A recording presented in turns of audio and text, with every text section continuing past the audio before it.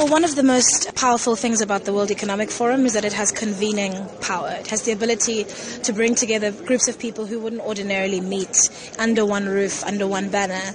And so what it means is that we can cross ordinary boundaries of political party, country, government, bilateral and multilateral relationships, and have conversations and find common ground.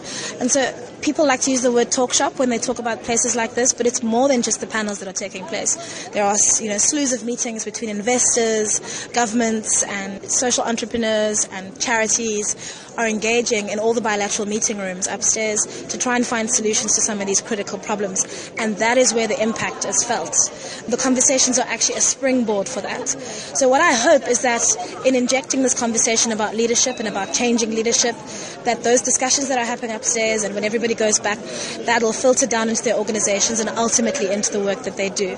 Meetings will continue, engagements will continue, investments will take place, announcements will be made, and so forth. You talk about leadership and, of course, being accountable.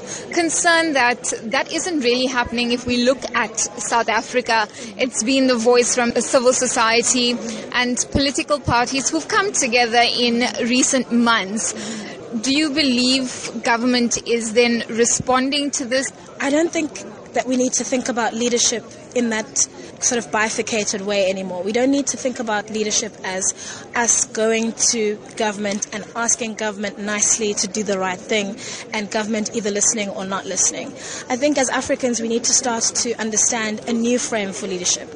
Citizens need to view themselves as leaders. They need to view themselves as future political candidates, as future CEOs, as future directors of, civil society organizations, as people who are on a trajectory towards replacing and changing and fixing that with which they're unhappy about. So I don't think it's enough for us to say, is government responding? I don't think it matters.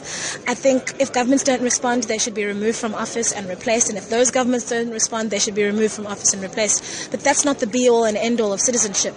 Citizenship also means ordinary people taking up leadership positions. So one of the things we need to do is redefine what leadership looks like. Is it younger? Is it more female? Well, how can we redefine what it means to be a leader on the continent? Because currently what it means to be a leader on the continent is to be an older man in his 70s or 80s or 90s who's been in power for decades, or a youngish man who's been in power for 15 years and has, signed a constitutional amendment to extend his term for 27 years. It's all about clinging to power, refusing to have succession plans, refusing to share, refusing to nurture.